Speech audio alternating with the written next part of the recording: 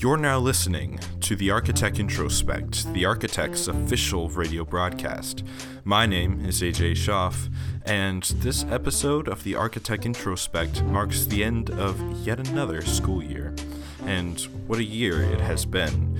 With the loss of Jerry Charles Young I, the upcoming replacement of Jerry Charles Young II due to health conditions, the demolishing of Young Ballroom, and the replacement of much of our staff here at the Architect marks the end of an era for Arkansas Tech. But with that comes the beginning of a new one, with the new student union being built and next semester lining up to be one of our biggest semesters yet, with the Architect being full of new staff members, the beginning of the construction for the new student union, and hopefully the replacement for Jerry Charles Young II in place. It's going to be an interesting fall semester, but before we get there, I think it's important that we look at the last paper for the spring semester. So without further ado, let's get into the introduction from our new editors. This story will be read by me. From the perspective of Madison Starks. Hi, I am Madison Starks. I am a junior majoring in English and minoring in journalism. I am also the incoming co-editor of the Architect. I hope to continue the esteemed legacy of the newspaper and continue pushing it forward like the editors that have led before us. First, I want to thank Tommy Mummert for his support and consideration of the two of us for this position. I would not be where I am today in the journalism field without his guidance and belief in me and my abilities. I would also like to thank Tara Espinoza and Jonan Mitchell for their help and encouragement for the last 3 weeks. As a co-editor, I am eager to engage the students at our university. I want them to be interested, engaged, and excited while reading our paper. My goal for this paper is to tell the whole truth to the students at Tech. As an editor, I am aiming for complete honesty and trust within our student body. I am excited for this opportunity and eager to get started working with the amazing Architect staff and my co-editor, Ellie Stone. It is going to be a great year. From the perspective of Ellie Stone. My name is Ellie Stone, an emergency management major and journalism minor from Prairie Grove, Arkansas. I'm a junior heading into my senior year. When I came to Tech, I was undeclared and clueless. To find some direction, I took intro courses in a variety of subject areas. One of those courses I took was in journalism, and I loved it. I got involved and found that not only did I like it, but I was good at it. I have high hopes for the Architect and my time as co-editor. I want this paper to be one that every student on campus is reading. I want to grow our presence on campus. I know that every editor here has added things to improve it and make it their own, and I hope to do the same. Not only do I hope for the paper to grow, but I hope for students' involvement with the paper to grow. I want to encourage all participation, regardless of a student's major or previous experience writing.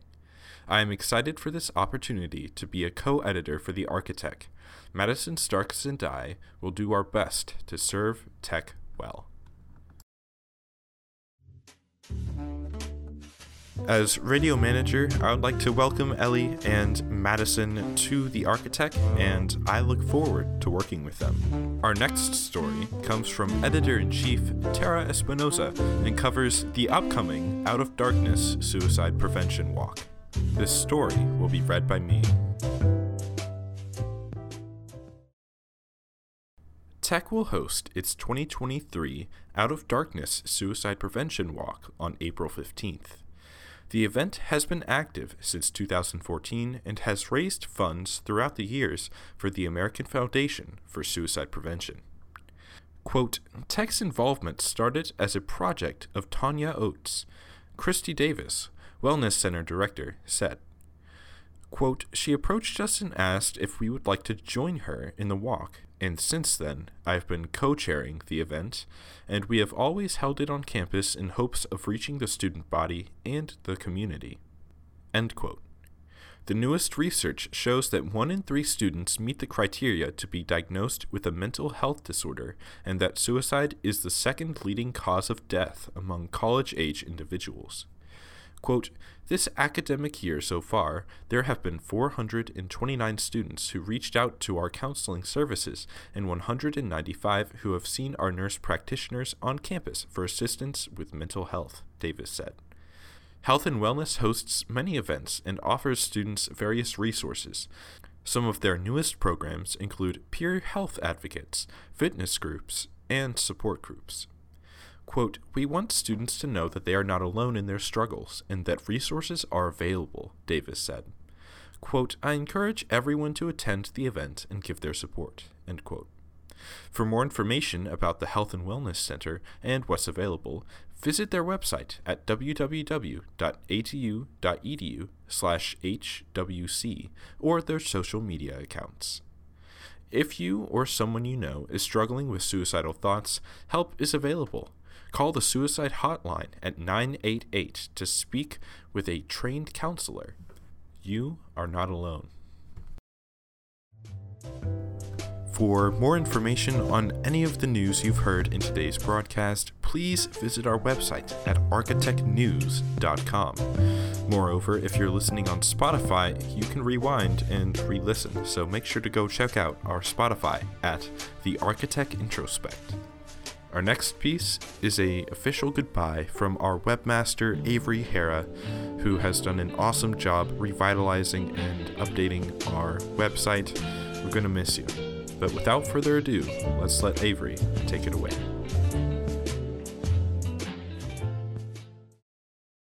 When I got on the architect team as the webmaster, I didn't know what to expect. If anything, I'd have thought I might do what we computer science majors usually do, sit silently in the background helping things run while the real work is done by the people around me. While that may in essence be what I did, the people at the architect team haven't let it feel that way. I've had the opportunity to meet a lot of super cool people. Especially notable are Jonan Mitchell, Tara Espinoza, and Brooklyn Russell, who have kept the weekly work from being a weekly grind. In addition to the people, working on the website has been well worth the hours spent. Since I began working 2 years ago, we've seen web viewership over double. I'm proud of what I've been able to accomplish with everyone's support, and I look forward to seeing how my successors build upon what I've started. Most enjoyable of all, though, are the things I never expected to end up doing. I'm not much of a writer, but my favorite experience here was co-authoring an article with Jonan about how underrated spears are in modern media. Nothing beats dragging your roommate into the newsroom at midnight with a Nerf sword and homemade spear for a last-minute cinematic photo. I'm super happy that I joined the architect team. It's a decision I'd never take back, and I'll miss being a part of it. Bon voyage. As if that's not enough, our next piece is an official goodbye from our awesome editorial writer, Trinity Lisk. This piece will be read by me. From the perspective of Trinity Lisk. My name is Trinity Lisk, and I have written for The Architect all 3 years that I have been in college. For the last year and a half, I have written the editorial each week. I wrote various opinions and occasional news stories. I am not a journalism major or minor. I will be graduating in May with a bachelor's in international studies. However, I have always loved writing. I came to tech in 2020 at the height of COVID-19. Making friends was incredibly hard, and there were a lot less student organizations that were active on campus during the pandemic. When I saw the newspaper was looking for more members, I jumped at the opportunity. My time with the architect has been nothing but great. While members have come and gone over the years, we have always worked as a team. We faced challenges at times, but the editors were always encouraging and put their best foot forward. They also never stifled my opinions or what I wanted to say, which I think is important for a newspaper. As well as camaraderie, writing for the architect has also provided me with valuable work experience. Formal writing is a part of many jobs, not just journalism. The architect has been a great outlet for me to practice and improve my skills. Having a portfolio of published work is also a valuable asset. The architect team has always encouraged me to do my best, and I have even earned a few awards for my writing along the way. All in all, I enjoyed my time with the Architect. I think it is a great organization to join that provides a lot of opportunity without a lot of pressure or costs. I would encourage anyone to join, no matter what your background is. As if that's not enough, our next piece is an official goodbye from our awesome layout designer, Brooklyn Russell. This piece will also be read by me.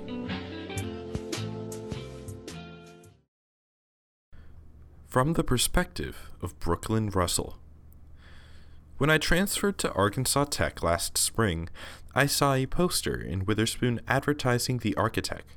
Although the poster made me very excited to apply, I anxiously procrastinated doing so until March. At my very first staff meeting, I was welcomed with open arms and my anxiety eased swiftly.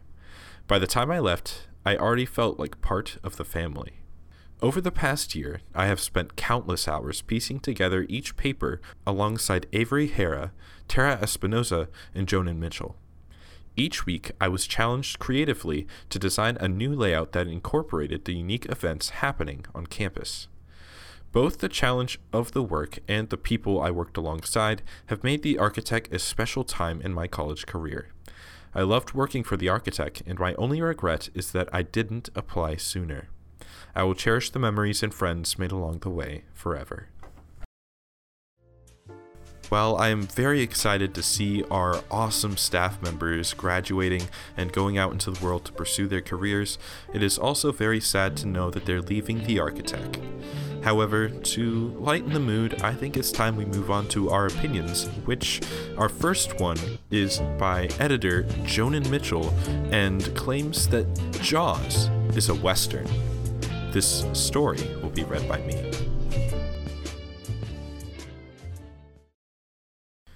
What does the briny sea and the dusty western Badlands have in common? No, this is not the beginning of a bad joke. Rather, it is the beginning of a hot take. Jaws can be categorized as a Western. Now, you're probably thinking, no way, it is missing all of the important Western aspects. After all, Jaws features no cowboy hats, no boots, no high noon showdowns, no frontier town under duress, and no nameless racist caricatures for the hero and the posse to slay. Well, if one reframes their mind, we will see that Jaws does indeed feature all of these things, minus the cowboy hats, sadly. Especially if there are small spins on the classic frontier Western myth.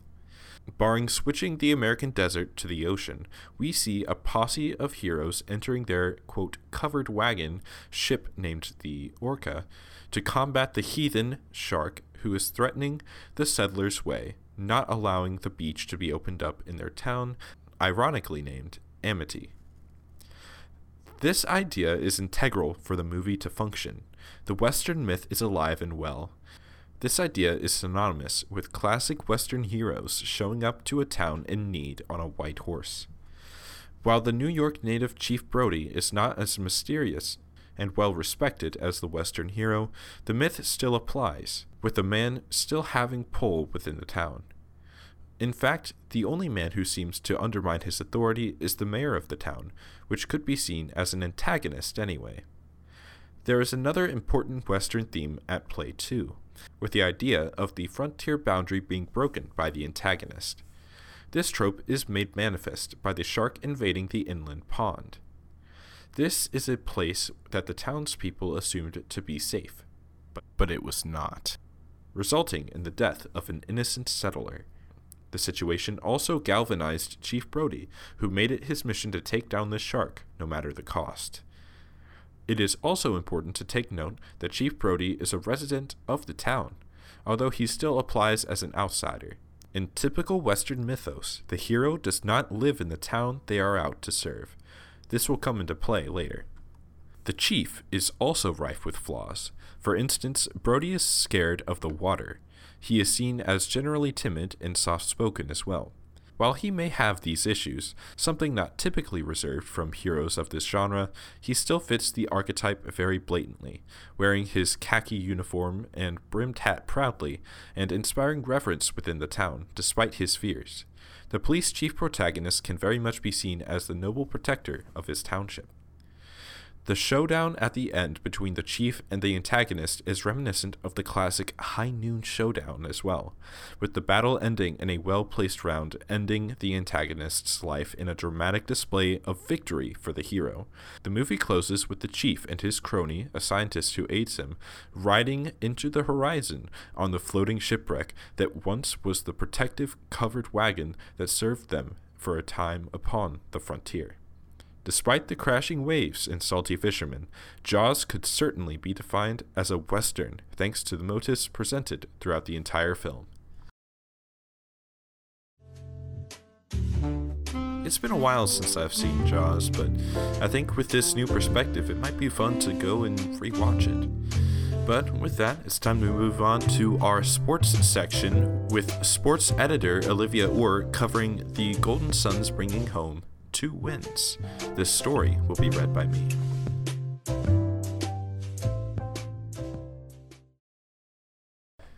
The Golden Suns softball team went on a 3-game streak against Southern Arkansas and brought home 2 wins. Their first game on April 8th started slow, with both teams neglecting to put a run on the board for 2 innings.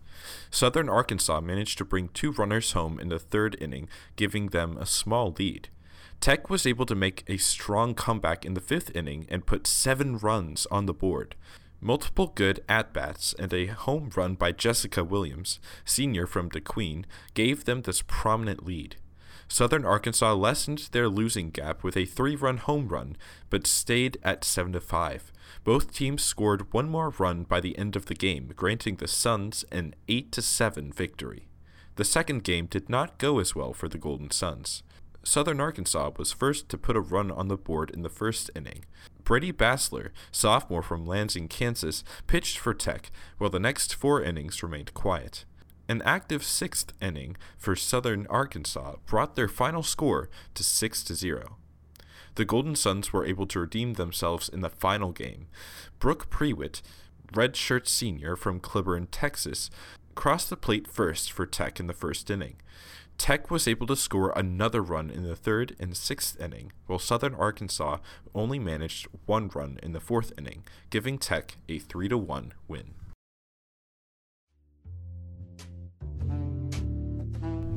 Well, we've done it.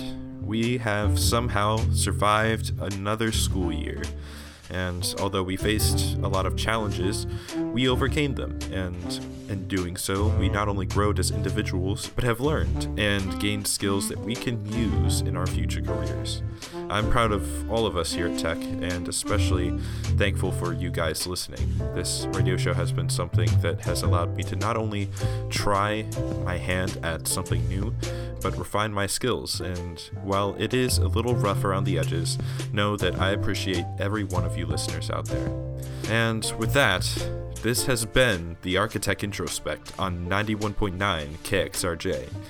For more information on any of the stories you've heard in today's broadcast, please visit our website at architectnews.com. Also, if you want to listen to any of our previous episodes or listen to this one again, make sure to check out our Spotify at The Architect Introspect. The music of today's broadcast was provided by C418 and is called Stall. I look forward to returning next year as radio manager, and I hope to see you there. This is AJ Schaff, radio manager, signing off. See you in the fall semester.